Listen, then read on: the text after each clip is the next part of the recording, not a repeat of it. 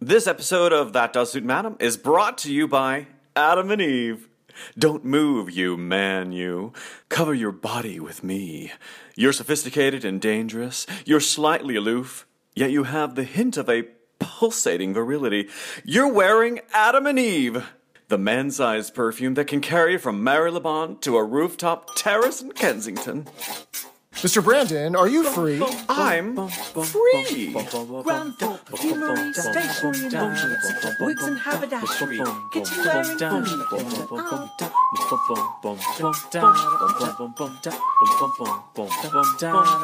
First floor, telephones, juice ready-made suits, shirts, socks, ties, hats, underwear and shoes. I'm Brandon. And I'm Jeff, and this is That Does Suit Madam, a podcast about Are You Being Served? I kind of threw Hello, you there, didn't Unanimous. I? I did a new I'm free. It just freaked Mr. Jeff out. Our special guest this week is Harvey Firestein. Thank you. See me on Broadway coming up in September. My voice is rather low this week, you see, unanimous. Couldn't really hit that high note with the Humphreys, I'm free. I'm free. No, I can't do it. I sound like Grover? No, he's cuter. More like Cookie Monster without the cookies. Yeah, something like that. Cookie Monster after a sugar crash. How about that? Voice aside, how are you doing this evening, Mr. I am Brandon? doing well. We got the pilot out. We went into the deep dive, cryogenically frozen, like nuclear blast prepared bunker where we have all of the seed banks and, you know, all of the original Constitution copy down there and our pilot. The recipe to the 11 herbs and spices from KFC. And Coca-Cola, and PepsiCo, Right. yeah, all that stuff. So we're able to... Yeah, you might as well put it back in the bunker. Yeah, I mean, I think, frankly, honestly, I think the deterioration of the magnetic tape actually did it some good, actually.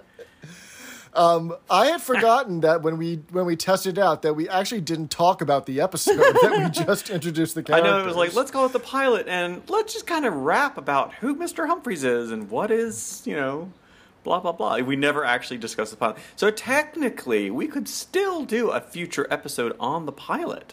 We could indeed, Mr. Brandon. So that's a good one. But yes, it was really cool to, like, listen to how crappy it sounded, and we really have, you know, not to boast a little bit, but I think we've come a long way since we did the pilot. You've come a long podcast. way, baby. How about that? Absolutely, Yeah. absolutely.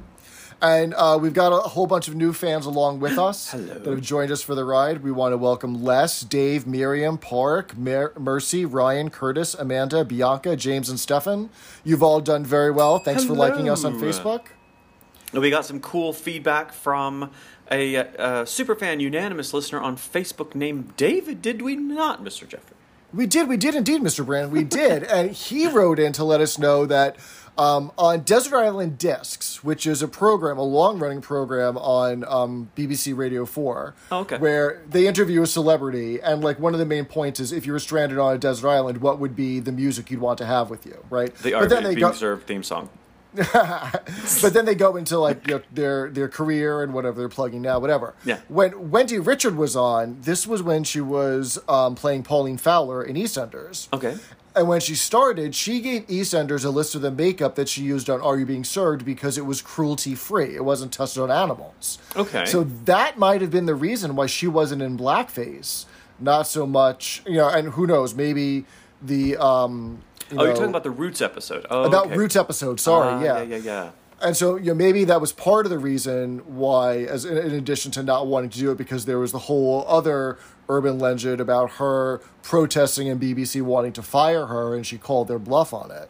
So thanks for that little speck of information, David. Yeah, thanks, Dave. I mean, I would love to think that she was like, no, this isn't right, I'm going to... But who knows? I mean, it's a lovely idea, and it's cool that I mean, it was nice that in the episode there was someone who didn't wear it, so that at least it sparked that conversation. Well, maybe this is why she didn't, and da-da-da. So, yeah. Cool, thanks, David. Yeah, and we've got Madam Con coming up in just under a month. Woo! Saturday, Yeah. July 17th in Central Park, Manhattan, New York. Sadly, the Javits Center was booked. We tried. We are still scouting out locations, so we will give all of the details pretty soon on Facebook. And if you are interested, please email us in and let us know so we can get a good head count and make sure that we've got enough copies of our script and our notes for the day. So yeah, so we have That Does Suit Madam Con, and in true internet style, we shortened it to Madam Con, right? And we're not saying Madeline Kahn, who was the late great fabulous actress. Maybe Is she we no can. longer with us? No, she passed away like several years ago. Yeah, too bad. But if you've seen Clue, she's the one who says flames all over flames my on the face." side of my face. She's so funny. But she's an amazing actress, and she passed away, I think, of cancer, maybe like 15, 20 years ago. But Oh, wow, okay. Madam Con, Madeline Con. So that's a joke. If people are making T-shirts who are coming, that would be a good T-shirt. Maybe Madeline Con with the frills. I don't know. But we have one guy saying he's going to go, and to protect his privacy, I won't say his name, but I'm looking forward to seeing you, Mystery Man. And then 5 other people are interested. So that's good. They like us, Jeff. They like us. They but like it's quite us. They exciting. really like us. And we're going to do a live recording of which episode? The Hold Up. And that's the one with Italian Tony. So if you come, you'll be an instant guest host. We'll ask you, everyone who comes, to watch the episode, so you kind of remember it. I mean, my God, it's such a great episode. Everyone probably already has it memorized.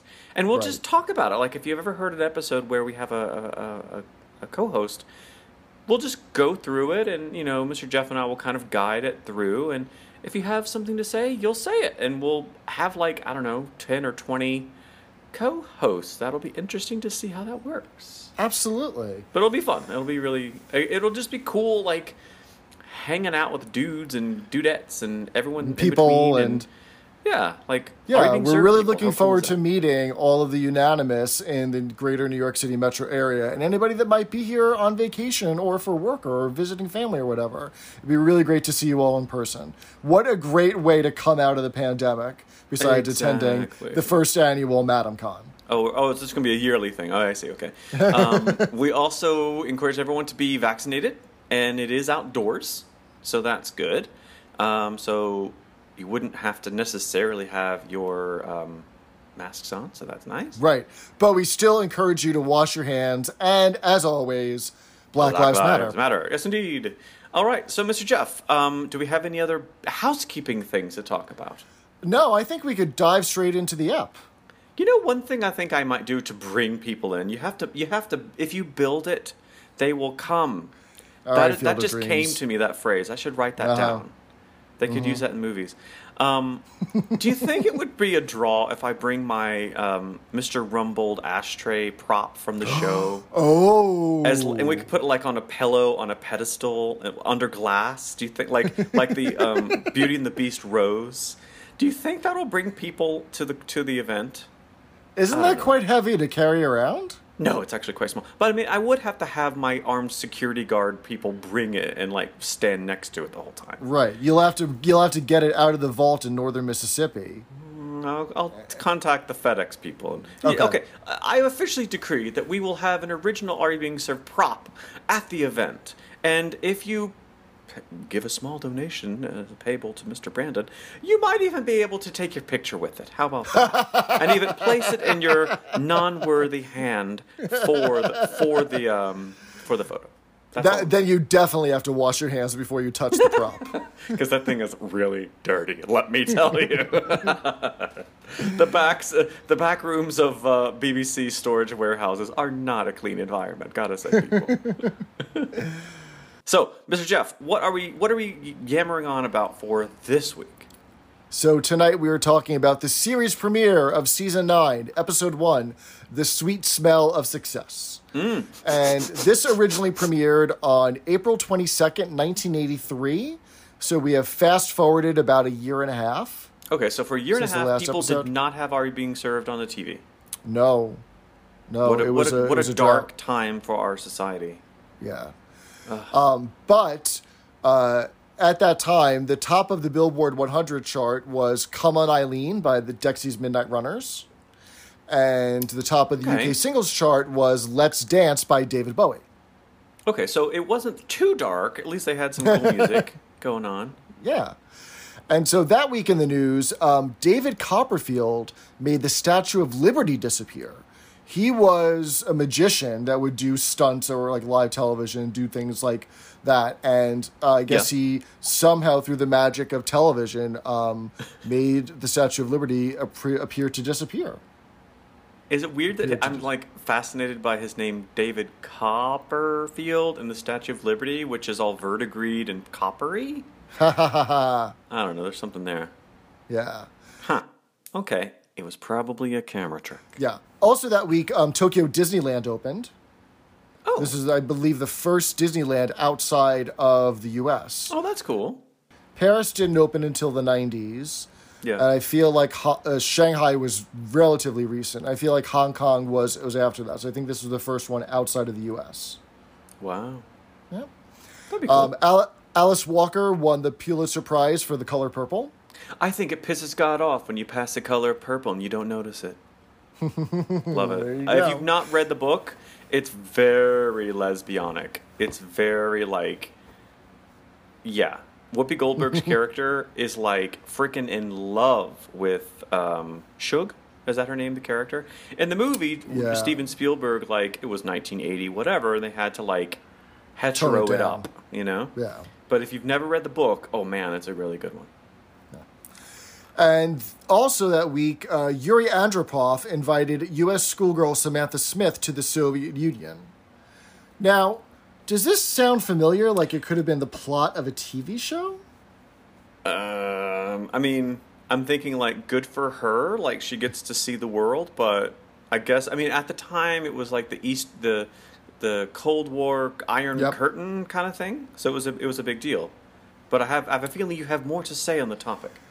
I do indeed, Mr. Brandon, because as soon as I saw that while I was doing my quote-unquote research for this episode, I immediately thought of the Golden Girls, Series 3, Episode 6, Letter to Gorbachev from 1987, where... Oh, that's because Rose, they think Rose is like a little girl. I remember that one. Yeah. So Rose writes a letter to President Gorbachev, and because Rose is so innocent and sweet and adorable, they thought that she was like a 5-year-old girl. Yeah, exactly. Aww. So they kind of just pulled it from the headlines. 4 years ago, but, who's counting? Yeah. All right, so Sweet. before we get into the episode, I think it's important to note that David Croft stepped away from writing duties for most of the season in order to get treatment, leaving Jeremy Lloyd to write the scripts himself, although David Croft did attend final read-throughs and the tapings in order to be able to give final notes. So it wasn't like they had a row or anything. Right. He was like going through some medical stuff or whatever, so he's like, okay, I'm taking this one out. Right. Because they continued to write on Heidi High and LO after this. So this was not a row. This was him getting treatment. Okay, but it's interesting. As we get to the end of season 8, and then there's only one more season of the original series, which is crazy. It'll be interesting to see as we look back at the whole series 9 as a unit. Maybe we'll notice like a difference. Maybe it was a little bit hokier or not as funny. We'll have to kind of remember this fact and see if it comes back. I don't think anything can be less funny than Series 8. Poor Series 8. Right. Yeah. So we open with Mr. Harmon, who's pushing 2 vacuums that are jerry-rigged together. And he's dusting the mannequins with a toupee. And immediately I wondered, well, what happened to Daphne and Ivy? Did they not make the cut, and did they not get written into Series 9? I know. Well, I mean, of course, this episode is all about, like, economy cuts and stuff. Right, but I really liked them. I loved how cockney Daphne was, and she would always flirt with all the men. And Exactly. I miss that. We miss you, Daphne. Mr. Harmon refers to the toupee as an Irish. And so I immediately thought this has to be a Cockney rhyming slang. I noticed the word. I couldn't catch it. And I thought, I'm sure Mr. Jeff will know. So what is it on Irish? Okay, so the word is actually not a rhyming slang for toupee, but a rhyming slang for wig. So can you get from Irish to wig? Irish whiskey. That does not rhyme with wig. I know, that's, shillelagh? I don't know. Irish jig. The dance. Oh, Irish jig to wig. Oh, yes. Okay. So, okay. Damn. Okay, can we just say Cockney rhyming slang is annoying? It's cute, but if you don't hear it in your everyday parlance, you just don't get it. You don't get it. Yeah. But I mean, it's kind of, it makes the show a little bit more fun, I guess. I don't know. It's Yeah. just, I'm just annoyed I didn't guess it, I guess. One by one, the staff start to come in, and we learn that the lifts have been turned off in order to save the company money. Was it the season 8, the first episode, when they all walked in onto the stage? The studio audience erupted into applause. Every person who walked in, right? Or was that maybe 7? But I remember there was a big gulf of time between seasons, so it was as if the audience hadn't seen these characters in a long time. To welcome them back? Yeah, and we just had a year and a half go by without any episodes. So it was weird to me that no one clapped similarly. You know, because they haven't seen these folks in such a long time. It's kind of weird. Yeah, I mean, well, I feel like I remember. I recall what you were talking about. I think it was the beginning of either series 7 or 8. Yeah, where they did get a round of because I thought applause it was to so welcome them sweet back to that the they stage. loved them so much. Yeah. Maybe the popularity of the show was a little bit waning. Maybe there was better stuff on TV that year, so that the popularity was kind of going down. I don't know. Who knows? So we learned that the lifts have been turned off in order to save the company money, and that they're exclusively for the use of customers only, and that they had to sack Elsie the cleaner, right? So now we're starting to learn the setup for the episode, that it's all about saving money, right? Okay. And its effects on the employees. We meet Miss Belfridge, who is Mr. Rumble's new temporary secretary, although she lasts for 2 years. And she is played by Candy Davis, who won the Miss Nude America pageant in 1982. Oh, this reminds me, and I have to apologize to the lovely heterosexual unanimous leader. We were chatting on Facebook, and I said, you know what? We have a whole bunch of homos on this show, and when we have Candy, what's her name? Candy Davis come on, we'll invite you on, and you can talk about to be the token straight guy. So we might have to contact him again and okay, come in and talk about how great and how hot she is. I don't know. But anyway, so this episode is for you, Mr. Heterosexual Unanimous Man. We're a diverse listenership on the show. We see that Miss Brahms has a new uniform. She's wearing a very thin brown tie with white small polka dots on it, as opposed to the ascot or the beginnings of small frills that she used to wear in previous seasons. It is the 80s. I mean, we're 1983, yeah, that's true. Right? Yeah. Yeah. So they're all complaining about having to walk up the stairs, blah, blah, blah, blah, blah. And finally, Miss Belfridge comes back screaming that there's a man in a blue overcoat outside the window of Mr. Rumble's office. And mysteriously, Mr. Humphreys is missing. So we're like, okay, what's he going to do? Right. And she says, well, this is I'm shocked because we're on the 4th floor. Well, the building only goes up to 3 if you look at the left. Continuity error. I figured Mr. Jeff would be... Okay, here's my spreadsheet showing all the different floors that the Grace Brothers was on. But all you have to do is listen to the theme song to learn that they're on the 1st floor. First floor. Telephones, gents, ready-made suits, shirt, socks, ties, hats. Oh, my God. Yeah, come on. So it turns out that Mr. Humphreys has come up on the painter's suspended platform. Such a cute idea. Yeah, so if you think about window washers, the elevator that they use outside to wash on. Yeah, the little platform with pulleys and stuff. So if you've ever seen a single window washer or a painter outside, that they're not on a suspended platform, but they're in a chair. It has a specific name, and it's called the bosun's chair. Oh. Right, bosun spelled boatswain, as the manager of the deck, right, on a boat. Oh, interesting. Okay.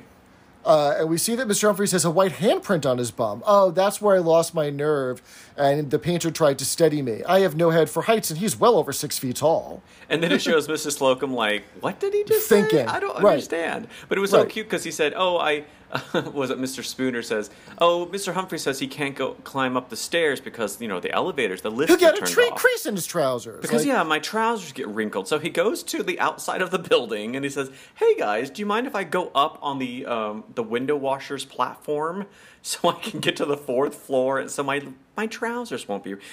gay men, we do take our wrinkles seriously in our face and in our pants.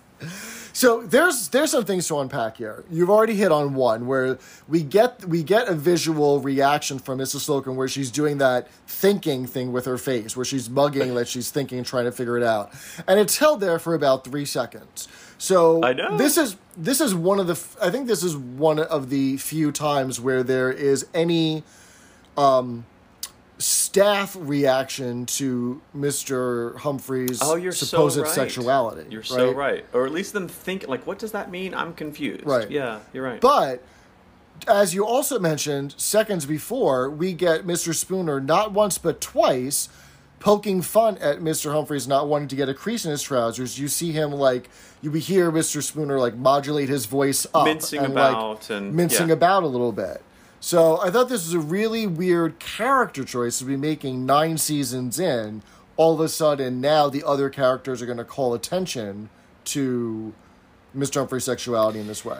I wonder, maybe I should have done more research on this, or research at all, on the popularity of the show. Like, are we in a peak or are we in a valley? Because if the show was...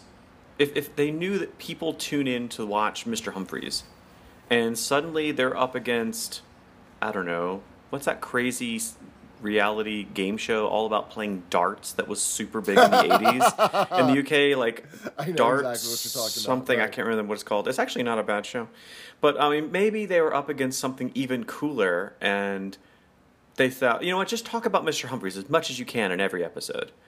Maybe that was it. I don't know. It's a good question. Yeah, we in the early seasons, we always had Mr. Lucas at least referencing it. Like, whenever Mr. Humphrey said he had a friend, assuming it was a man, and, doing very playful bits, but we always knew that Mr. Lucas was a confidant and a friend, and, dare I say, ally of I Mr. think Humphreys. he was. Yeah. And we still don't have that camaraderie established yet between Humphreys and Spooner. Now that we don't have, does it? yeah, and now that we don't have the senior assistant anymore, and the roles are very clearly defined that Mr. Humphreys is in charge of the gentleman's department, it's very much a difference in title and authority. We see later on in the canteen that they're going to banish Mr. Spooner to another table, or he can't sit with us if he's going to continue to act up, right? When we get to the canteen, we get a don't have the last word bit in between Slocum and Spooner, where they keep trying to get the last word in edgeways. I've got a hot take for you. I've been following a really great LGBT historian, media guru is what I'll call him. His name is Matt Baum. Do you know Matt Baum? B-A-U-M-E. The name sounds familiar, but I might be confusing him with Matt Bomer. Oh, maybe. So if you followed Prop 8 or the same-sex marriage equality fight in 2008, 9, and 10 and onward, he really put himself in the middle of it, and he would give everyone a really good update for this court said this and this court said that and this is what it means, and he's really good at explaining things, and he has an incredible YouTube channel, and what he does, he focuses on TV shows from the 70s, 80s, and 90s, and even the 60s of, this is the first same-sex kiss on television ever, and this is the first gay couple that acknowledge that they were a couple on television ever, and then he gives all of the context about the what it was like at the time. So he kind of does what we do a little bit. I've been watching all of his content, and he's really, really sharp. He does lots of research, and damn if he hasn't done an episode about Are You Being Served, because Mr. Humphries, what a fantastic. So anyway, if you go to YouTube, look him up, Matt Baum, and I'll I'll post a link on our Facebook page. But how fun if maybe we could score him to be a co-host one day. Oh, wow. And he could okay, this is because he wouldn't call himself an expert, but I think he is. He's very well versed in he can talk ad nauseum about this episode of the Golden Girls is so important because this was the first time that a straight person was hit on by a gay person and didn't take it offensively on television in the States, and So it'd be really interesting to see his take on Mr. Humphries and a lot of gay men, LGBT people in the States and the UK really didn't like him because he was kind of stereotyping and mincing about, and there was still a very Mattachinist attitude back then that the idea was that versus to conform exactly. So it's a very interesting kind of battle there. But anyway, I was just thinking as you were talking about that, it would be really cool to hear his take on it. So yeah, who knows? See. Maybe in the future. Matt Baum, if you're listening, please get in touch. We'll tell you at the end of the episode how to hear us in case you don't know already. Yeah. So in the canteen, the manageress is here. It's not Christmas, and we have an episode with the manageress, which is Christmas awesome. in July, or June, rather. Excuse me. And Captain Peacock is trying to get her attention, so he snaps his fingers, clears his throat, bangs his fork on the table, and then calls her Miss. I could have told you that was a bad idea. And she refuses to hear her. Now, the last one I don't get. I would think that calling out, "Excuse me, Miss," would be the polite thing to do, but probably when it's your last resort, I guess I wouldn't listen either. Well, what do you think that I was trying to do with all of that? Well, when my 2-year-old does it, it means he wants to go to the potty. So she is not having any of Captain Peacock's smug guff this week. Yeah, and the whole Miss kind of thing, it really goes back to the super patriarchal kind of thing about if you're young, you're probably not married, so we have to call you Miss. Yep. But if you're older, you're probably married, so we're going to call you Mrs., like Mrs. Slocum. Or Marm. Yeah. So it's just a bit kind of, she was probably 40 or 30 or something, but it's just a little demeaning, especially today, to call someone Miss or Mrs. Yeah, it's Ms. that's true. Thank you. That's true. So, kind of weird. So we learned that they fired her waitress, and she's not serving any customers, and her union won't let her get fired. And Captain Peacock is surprised to learn that she's in a union, which she names as the National Association of Canteen Employees, Restaurant and Domestic. And Mr. Humphrey quickly works out that the acronym is KNACKERD. I should have known better, right? So knackered. the joke here is obviously that the word knackered means worn out. If you think about someone or something being ready for the knacker's yard, that's where they turn old horses into glue. So, oh, Mr. Ed. Yeah, it's a wonderful British phrase, knackered. We don't say it in the States, do we? No, we don't. We don't here. Ms. Yardwick also lets us know that the canteen subsidy is off. So rather than ordering from a menu what they want, they'll either have to pay the executive dining room prices or they'll have to take a set menu. And they've got to ring a bell in order to have the set lunch. And I think we've talked on the show before about how in Europe, most work companies will pay for your lunch, either because they've got a canteen or cafeteria on site, or they give you vouchers to be able to spend at restaurants or supermarkets. And in the States, you're expected to spend $15 for a little piece of lettuce and a bit of chicken and eat it at your desk. But that's a different conversation. Yeah. So it's interesting that, we're not going to help pay for your own lunch, whereas in the States, we'd be like, whoa, man, this is great. You're helping me pay for my lunch, Right.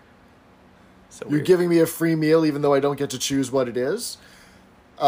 So after they ring the bell, Mr. Harmon comes in because obviously if there's an odd job to be done, he'll do it so he can get some extra overtime. Yeah. And he delivers basically an Oscar the Grouch-sized garbage can of baked beans.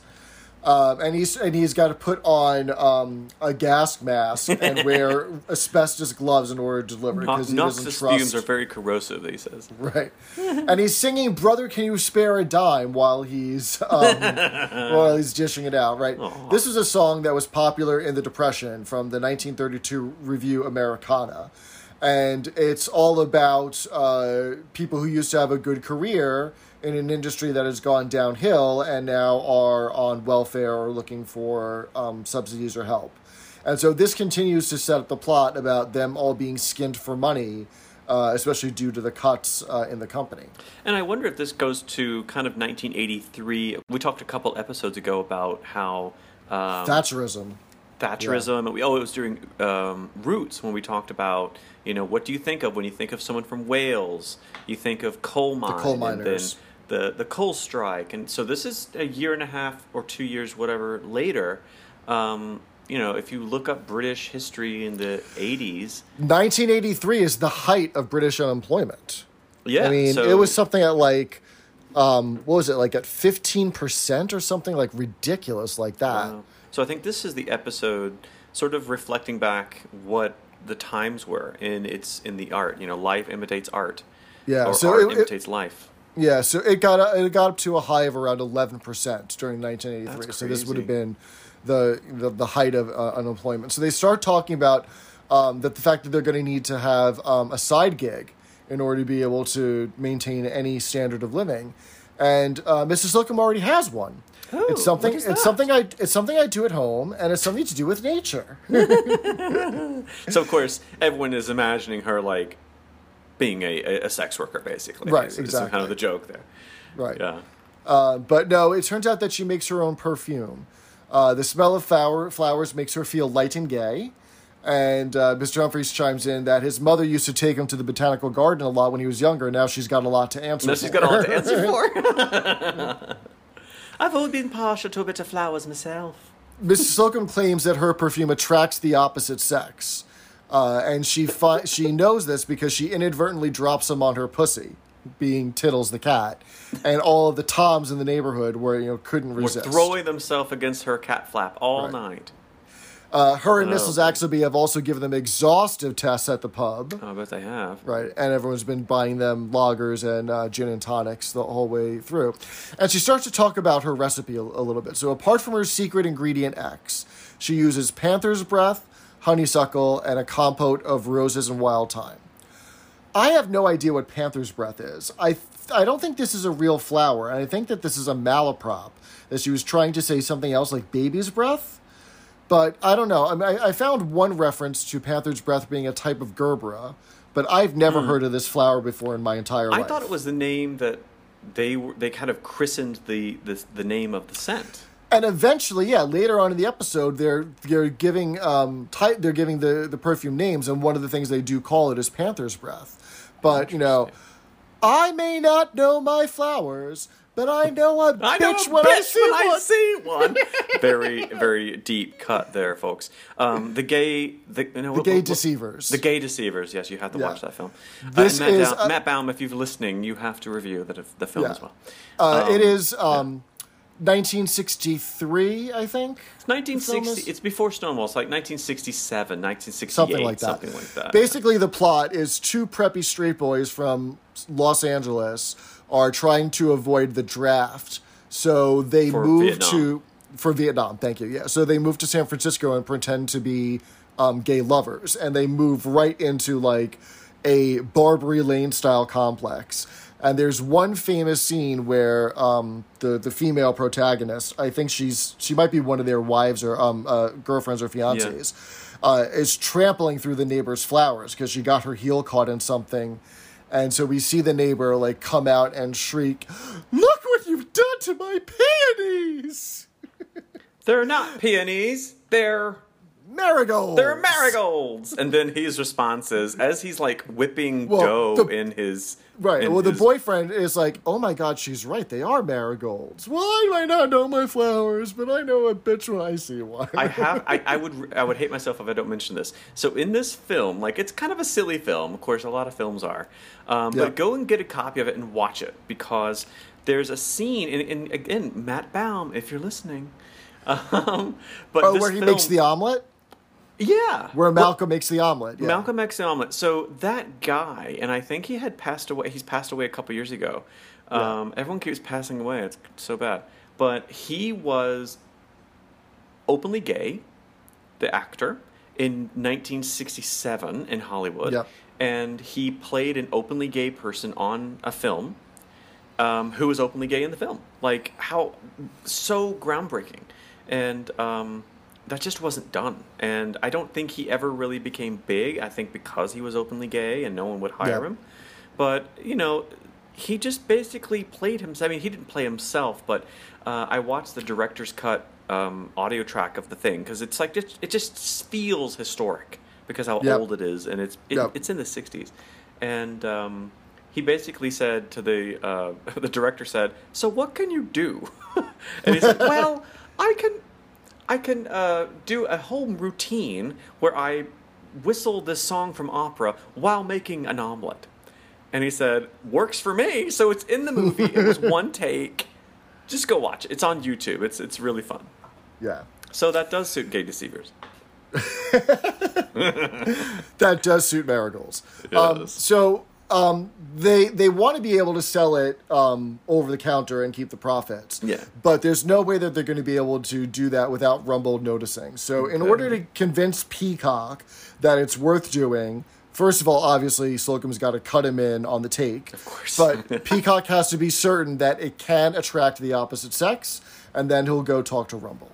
Oh. Well, you know what I heard, speaking of omelets, they have the manageress will whip up some omelets while dancing to some opera music. So I say we go down to the canteen and see if she can do it without breaking any eggs.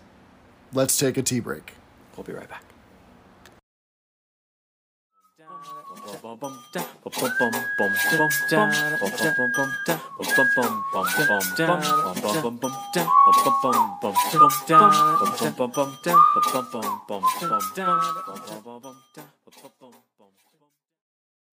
All right, well, hey, what did you have in the canteen? Well, I did not want to pay executive dining room prices, so I had some of that baked bean soup that had a leaf of lettuce and some chicken in it, and fighting with a dissolved OXO cube. I said, okay, manageress, yes, I would like to have an omelet while you are doing a pirouetting kind of something from La Traviata. But it was nothing but shells and like a little bit of egg yolk. It was not a good thing. I mean, what do you expect, though? Your expectations are way too high. Then she made a gesture with her poisoned finger, which offended me highly. So I canceled my my blancmange. So anyway, where were we in the episode? So the next day, Miss Belfridge arrives 2 minutes late because she's got a cold coming on. Keep that in mind. Okay. Captain Peacock chats her up, and it turns out that her photo is in the Senior Staff magazine, where she's posing in a bikini like she's on page 3 of The Sun. And I should just point out, for the sake of the record, I have not been hanging out with Miss Belfridge, so that is not the reason for my rather deep voice. I'm trained. Okay, I'll let everyone know. I'm auditioning for the role to play George Takei in his upcoming Broadway show. The story of my life, George Takei, A Life in the Stars. But I don't think I'll get it. But oh well. So Mrs. Slocum starts to give Captain Peacock a compliment. You know, that you do have quite a reputation. Not in the lechy way that Miss Brahms always complains about him pursuing her with his blow tickler. But then she gives a half beat. She goes, "Well, you used to." Well, I mean, there's always implying been that he's past it. Yeah, because there's always this weird history that Mrs. Slocum always kind of hints at, that like they two had a little affair like years ago. Right. Well, you used to, which is cute, and it's interesting too because it's 1983. The TV show has been on for 10 years, not consistently, but because it started in 1971, right? The pilot. So that's 12 years. So they're looking older. Like a year and a half has passed. Mrs. Slocum's looking a bit older. Everyone's looking a bit older, except Mr. Humphreys, because we don't age gay men. Yeah. So even Captain Peacock is kind of showing his age a little bit. So it's kind of an interesting little joke they did. So they start talking about names for the potential perfume. Start off by calling it Panther's Breath, and Brahms suggests calling it his and hers. Oh, why not recycle a joke from 10 or 12 years ago? Exactly. And then Peacock comes up with Adam and Eve because it suggests temptation. So this is actually a really good name for a perfume. I'm sure it's been done a million times since then. Who knows how long it's been, before that, but a pretty good name for it. Lest we forget that we're actually in a shop, a customer actually comes in. Oh, what a novel idea. And asks for a brigade tie over on the gentleman's counter. So one that's meant to signify that you used to be in the service. And Mr. Spinner says, "Which one is it? Fire or fire or ambulance or fire? Which one fire is it? or Fire or ambulance? ambulance?" And then Mr. Humphrey's like, "Go sweep the back room." Right. Which is and cute. so Humphrey starts commiserating with the customer about the youth of today, and we can't they get should good ones. Yeah, exactly. they should bring back the national service. He says, "Oh, were you in the army?" And Humphreys goes, "No, but I went on a package holiday in Benidorm." Right. So thinking about the conditions. The national service, he's talking about the draft. Like, we Right, should have forced exactly. young men to go into the draft. Because that's what And his after- generation would have done. I'd have to be able to rough it, to be able to, make your way in the woods with a compass and, minimal Walk for 30 tools, et cetera. miles. And, Right. "Oh, were you in the army too?" "No, I went on a package holiday to Benidorm." And I don't think most Americans would know what the hell that means. What does that mean, Mr. Jeff? So Benidorm is a seaside resort in the east coast of Spain, so probably about 2 hours or 3 hours south of Barcelona. Okay. And it is a reputation for basically being London East. It is a destination for UK holidaymakers, and basically you don't have to experience any Spanish culture the entire time you're there Because you're every surrounded by other- English people, you have English food. You stay on the campus of the resort. Everyone Right. speaks English. Everyone is English, but there's sunshine. And what's interesting is, if you think about the movie, they went to the Costa Blanca, which does not exist. They were probably imagining that Grace Brothers Benidorm goes exactly. to Benidorm. Yeah, exactly. Yeah. And of course, if you're a fan of Are You Being Served, you might found on BritBox an amazing, amazing show called Benidorm, which Jeff and I are big fans of. It's essentially Northern English people who were probably not on the highest socioeconomic class scale, all going to this place, this resort called Tropicana. Using that term very loosely. And loosely speaks to Donald and his wife in the show. So yeah, I mean, and it's basically like all of British society kind of boiled down to maybe like 15 people put in a place and the way they interact. And it's all about, just like Are You Being Served, about people's expectations of class and looking down upon everyone else because they're higher than everyone else, but they're really not, and all of the hilarity that ensues. So if you like Are You Being Served, you'll love Benidorm too. Yeah. And it was on forever. It ran Yeah. for 11 years? Lots of gay, Something like that. lots of gay characters, lots of gay jokes. Lots of special appearances Yeah, as well. lots They always of had a guest guest stars. star every week, who can always And- come in to be Guess who appears as Madge's nemesis? as Madge's nemesis. How far back is that? Is that earlier or later in the series? I'll just give it to you. Wendy Richard is a guest star on Benidorm at one point. Oh, She's in a right. couple of episodes. That was one of the last things she did before she passed away. Good to So know. there we go. Yeah. Tied it back together. I tried. So they're trying to make sure that they're going to be able to convince Captain Peacock that the perfume can attract the opposite sex. So Brahms calls in a ringer. She phones up a friend of hers who's an actor who's going to come in and pretend, that the perfume has an effect on him within earshot of Captain Peacock. So that way he'll let Mr. Rumbold know that this is a good product to let them sell. Yes. Mr. Harmon comes in, and he notices a pong in the air, right? And he starts sniffing around. He even checks the bottom of his shoe. Because he thinks he might have said some dog shit. What is a pong, Mr. Jeff? Pong is a British slang word for a bad odor. It's funny because there's a Judy Garland song, and of course I'm a gay man, I know all these things, where she talks about a pong. And at the time I was like, what the hell's a pong? So I had to look it up, and it was like, oh. So British people and Judy Garland apparently use this word. There you go. Pong. Right. And so they're pitching the perfume to him, and they say it's straight from the Garden of Eden. And he goes back, blimey, she's older than I thought she was, referring to Mrs. Slocum, right? Mrs. Slocum. We also get a center display unit joke, even though it's not on the center display unit, but on the side. The whole reason he's on the floor is that the Beauty Bell bra has been recalled, that the elastic gives way after 3 weeks. He hits the dummy on the head to simulate a train going over the points at St. Pancras, a great malaprop for St. St. Pancras. Pancras instead of St. Pancras, yeah. And then we get a boing sound effect where the bra pops off. Yeah, and St. Pancras is a giant train depot in London. Yeah. It's like the terminus of so many trains. Like if you go anywhere from London on a train, you probably leave from St. Pancras. Yeah, if you're going anywhere north or if you're going international, like the Eurostar leaves from St. Eurostar, yeah. Pancras nowadays. Beautiful right? station, beautiful. Yeah. We then see a customer in a white linen suit come in. Ooh.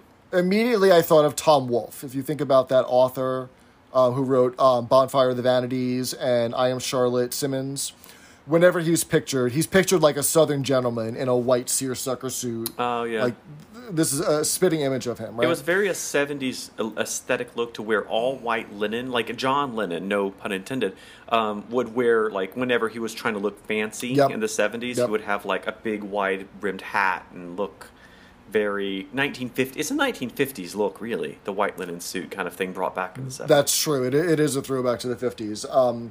This customer is played by Michael Charvel Martin, who was a customer in a couple episodes ago in Front Page Story, the when Mr. Humphries is the editor of the Gossip magazine. Oh yeah.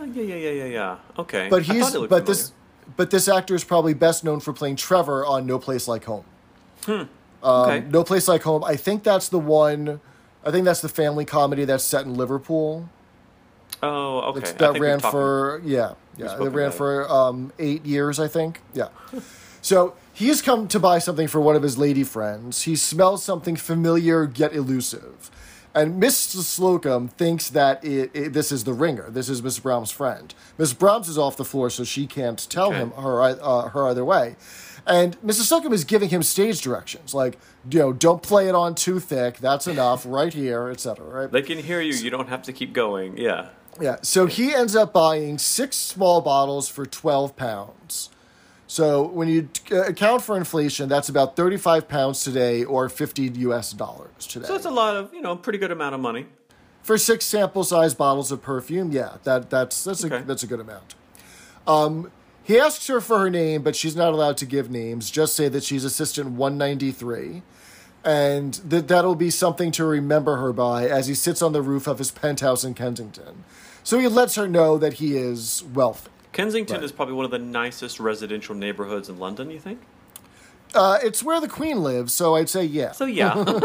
I mean, it's a beautiful neighborhood. I actually have a friend of mine who lives in the area, and it's very charming. And, the fact that he has a penthouse in Kensington with a roof terrace, that's letting the audience know something right there. Yeah, that's code for wealthy, right? Yeah. So Miss Brahms says that her friend hasn't returned her call yet, and Miss Slocum says not to worry because he was just in. Captain Peacock overheard. It's all fixed, right? Yeah. We cut to Mr. Rumbold's office, and he's glad to see Captain Peacock making executive decisions, and this means that good things are in the store for him because Rumbold might be on his way up, looking up to the boardroom level. Mr. Rumbold has been running he's going home with a cold and a fever. Because remember that Miss Belfridge sneezed, and she was late because she had a cold. You told us to remember, and here it is. And then on cue, Miss Belfridge sneezes again, and so we see that he caught the cold from her because they've been spending time together. Implication is they've also been spending time together outside of work. It's interesting, like, the character of Mr. Rumbold, I would never think that he would be a philanderer in this case. He always seems to be so... buttoned up and things. Now long that we no longer have joke. either of the brothers Grace, neither old nor young. The brothers Grace. We need someone in a position of authority who, in order to be able to play off the secretary. So I think we're going to see more and more of that's a good point. Mr. Rumbold developing a flirtatious relationship with Miss Belfridge rather than just take dictation. Oh, I'm going to mess up everything that you say. But it's also funny that, like, the one who is not interested because I'm happily married, is the one with, like, all of the secretaries. Like, and then of course Mr. Captain Peacock does not, and he's the one who would, like, love to take advantage of that. Exactly. So that's kind of interesting too. Exactly this reason we see, Mr. Rumbold goes home early because it was cold. And Captain Peacock settles right next up to Miss Belfridge and is definitely making a play for her, right? out on the floor, Mr. Humphries answers the phone with Assistant 4711 speaking. So Mrs. Slocum had set this joke up a little bit earlier in terms of they only go by assistant numbers. But we heard a little bit of a titter from the audience who caught on to this joke. Do you get the reference? 4711 speaks to... Oh, I get it. Yes, now that you say that. So 4711 is a very popular eau de cologne. That's right. From Germany. It is the original eau de cologne because it's made in Cologne, Germany. Yeah. So this is interesting. There's another time that he made this joke. And yes, you're right. The episode where he thought he was Mr. Grace Humphries, he's keeping the maiden name when he was going to be Mr. Grace's long-lost son. Mrs. Humphries comes and she's looking at where he works while he's off the floor. And she smells his handkerchief and she says, so that's what happened to my 4711. That's right. Yeah. That's exactly right. And I actually have a bottle of it because I was like, I wonder what this thing smells like. And it's nice. It's like kind of floral, citrusy. But the reason it's a joke is because it's unisex. Yeah. It's feminine enough to be for women, but not too much so men can do it, blah, blah, blah. Gender roles. But at the time, it would have been kind of a snide joke that only gays wear that because it's unisex, These days, it's not a joke. Like unisex it means nothing, I think. Well, here's going to be one of those generational gaps that just might expose the ever so slight age difference between us. Very young. Do you remember CK1 being a big thing because it was a unisex scent? I remember CK1, but I don't remember it being a big deal because it was unisex. I clearly remember the whole marketing campaign about it and pop culture stories in Rolling Stone, Entertainment Weekly, Vanity Fair, whatever magazines I was reading at the time, about it being, revolutionary. Really? And it was not long after that The Gap came out with their own unisex scents. They had Grass and they had Ohm and they had Sky. And I just remember, CK1 was CK1 was like the thing, the cologne / perfume to wear in the very late 80s, early 90s. Interesting. But did it have this quasi bisexual giggle kind of layer to it? No, because I think it was right around. I think this was the beginning culturally here in the States of the idea of sexuality not being a big deal to even talk about. Yeah, that was kind of the shift away from the Mattachinist attitudes of the 50s to the counter-revolutionary ideals of the 60s and 70s to the so what Generation X coming of their own type thing. If you think about, this was definitely for people who were on the preppier end of the slacker spectrum. Would be what would have used CK1. Yeah. It's the people who sue too late for Jacquard Noir and too early for Gautier Lamal. Yeah, we're really going back now. As you mentioned, each generation is built upon the one before it, and then the one that comes after is built on that. So we're talking 40-ish years. Let's say 45 years for the early couple of the first couple of seasons. Episodes. 4711, the fact that you have a unisex scent doesn't seem like a big deal to us. But if you think about it, gendered, sexual, his men and did hers. This, women did that. You wore that. Men wore suits, black and brown and blue. Women wore floral and dresses and never wore pants and even though it was in the 70s and 80s, things don't change instantly. So the idea of having a scent that both men and women could wear was kind of revolutionary and kind of shocking, right? And so it's interesting if you go and Google 4711. The scent. It's got a really cool history, and it's everywhere. You've probably seen it in a Walmart. Scratch and Kmart. sniff your computer and see if you could smell what it is. But it's interesting. It's very light. It's l'eau de cologne, which is very the scent aspect of it. It's not like a perfume. Perfume means it actually has a certain percentage of the ingredients that give the scent, and then it's the essential oils in it. Yeah, and then it's like watered down with alcohol. But yeah, it's interesting. So yeah, it's just a second. So by Mr. Humphrey saying Assistant 4711, that was clearly a joke saying I'm gay, and that, like you said, the savvy and audience the members reference to the perfumes. Yeah. were like, oh, I get that joke. Yeah. Very clever. So on the other end of the phone is Mrs. Peacock, who's ringing from the ground floor to say that she'll be traveling home with Captain Peacock because she happens to be in the neighborhood. Okay. So we've got a mad dash to let Captain Peacock know because he is in Rumble's office with Miss Belfridge typing up the labels for the bottles of perfume. Quite innocently, of course. Quite innocently. Yeah. But we all know how jealous Mrs. Peacock gets, right? Yeah. So Harmon is bringing the tea break to Mr. Rumble's office, and we have Humphreys fling open the door, push Harmon over. He spills the tea and the perfume all over Captain Peacock and Belfridge. Right. So it's a very strong scent in a large quantity. So their clothes are reeking of it. Now they got Mrs. Peacock on the way, and if he smells the same scent on Miss Belfridge as on him, she's going to have a conniption fit. Insane. And then, of course, they have to take his pants off because, I can't be wearing wet pants, which is silly. Exactly. It's an excuse to take his pants off. Right. So Miss Belfridge and Captain Peacock's trousers go into the closet, and Captain Peacock tries to go out on the painter's lift to hide, right? Yeah. Which is very clever. It's very clever, right? Mr. Humphreys tosses him a new pair of trousers, but they fall to the street because he overshoots his shot. Oh, boy. So all of this action takes place in about 60 seconds. Yeah. And I think that this is probably the most madcap scene we have had since the movie. Because the humor on the show is generally a little bit slower paced. Yeah. It's all about a visual gag that takes a long time to build, or they repeat it for you 3 times to make sure you get it. And then, of course, you have to wait for the audience laughter and one to laugh, you know? Right. Or it's a sexual innuendo that they're hitting you over the head with, or one that we've been trained to listen for, which is always funny. I'm not degrading it. Yeah. But this is the first time that we get madcap, where it's based on quick physical routines.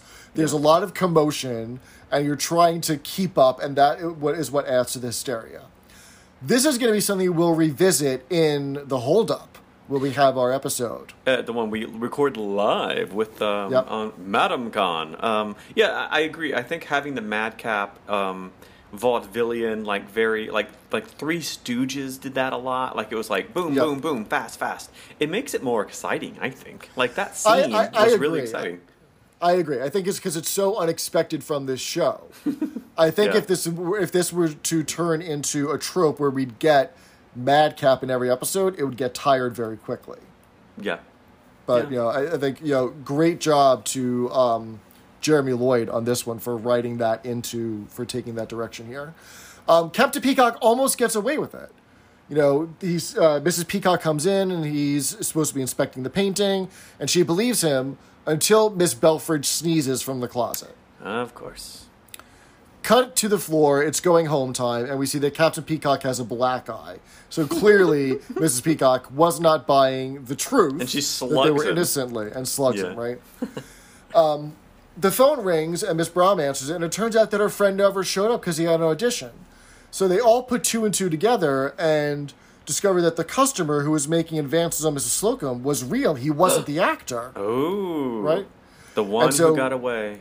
Mr. Humphreys grabs the jug, puts a little behind his ears, and says, "Do you think this will carry to a roof terrace in Kensington?" Because he wants himself a man with a rooftop in Kensington. And then Mrs. Slocum says, "I don't know, but this sure will." And she dumps the whole thing onto her the rest of the hair. gallon over her head. And then they dash up the stairs because they're going to go find them a man right then, which is so cute.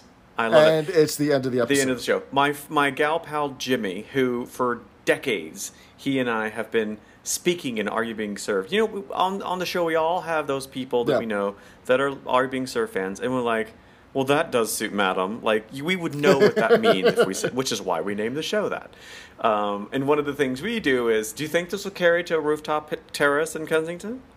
You know, if I talk about, ooh, this dinner I'm cooking, Jimmy, is smelling so good.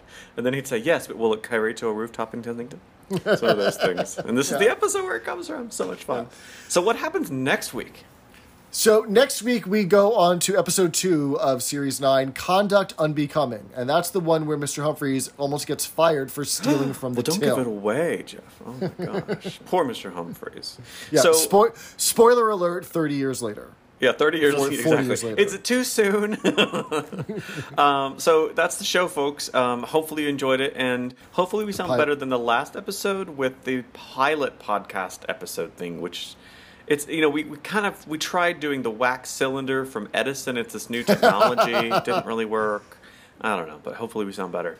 So if you want to get in contact with us and let us know you're coming to Madam Con in July 17th, let us know. You can do that on Facebook. Or you know Matt Baum and want him to be a guest host on our show. Or if you're Matt Baum, you can get in contact us too. And you can do that on Facebook or on Twitter at Does Suit Madam. You can write to us at that Does Suit Madam with an E at gmail.com, or call the Peacock Hotline. That's 662-PEACOCK. Of course, that's 662-732-2625. And with that, Mr. Jeffrey, as always, you've all done very well. Bye, Unanimous. Goodbye. Bye-bye. That Does Suit Madam is not endorsed by the BBC, and it is intended for entertainment and informational purposes only. Are You Being Served is a copyrighted program of the BBC. Do not use Adam and Eve perfume on domesticated cats.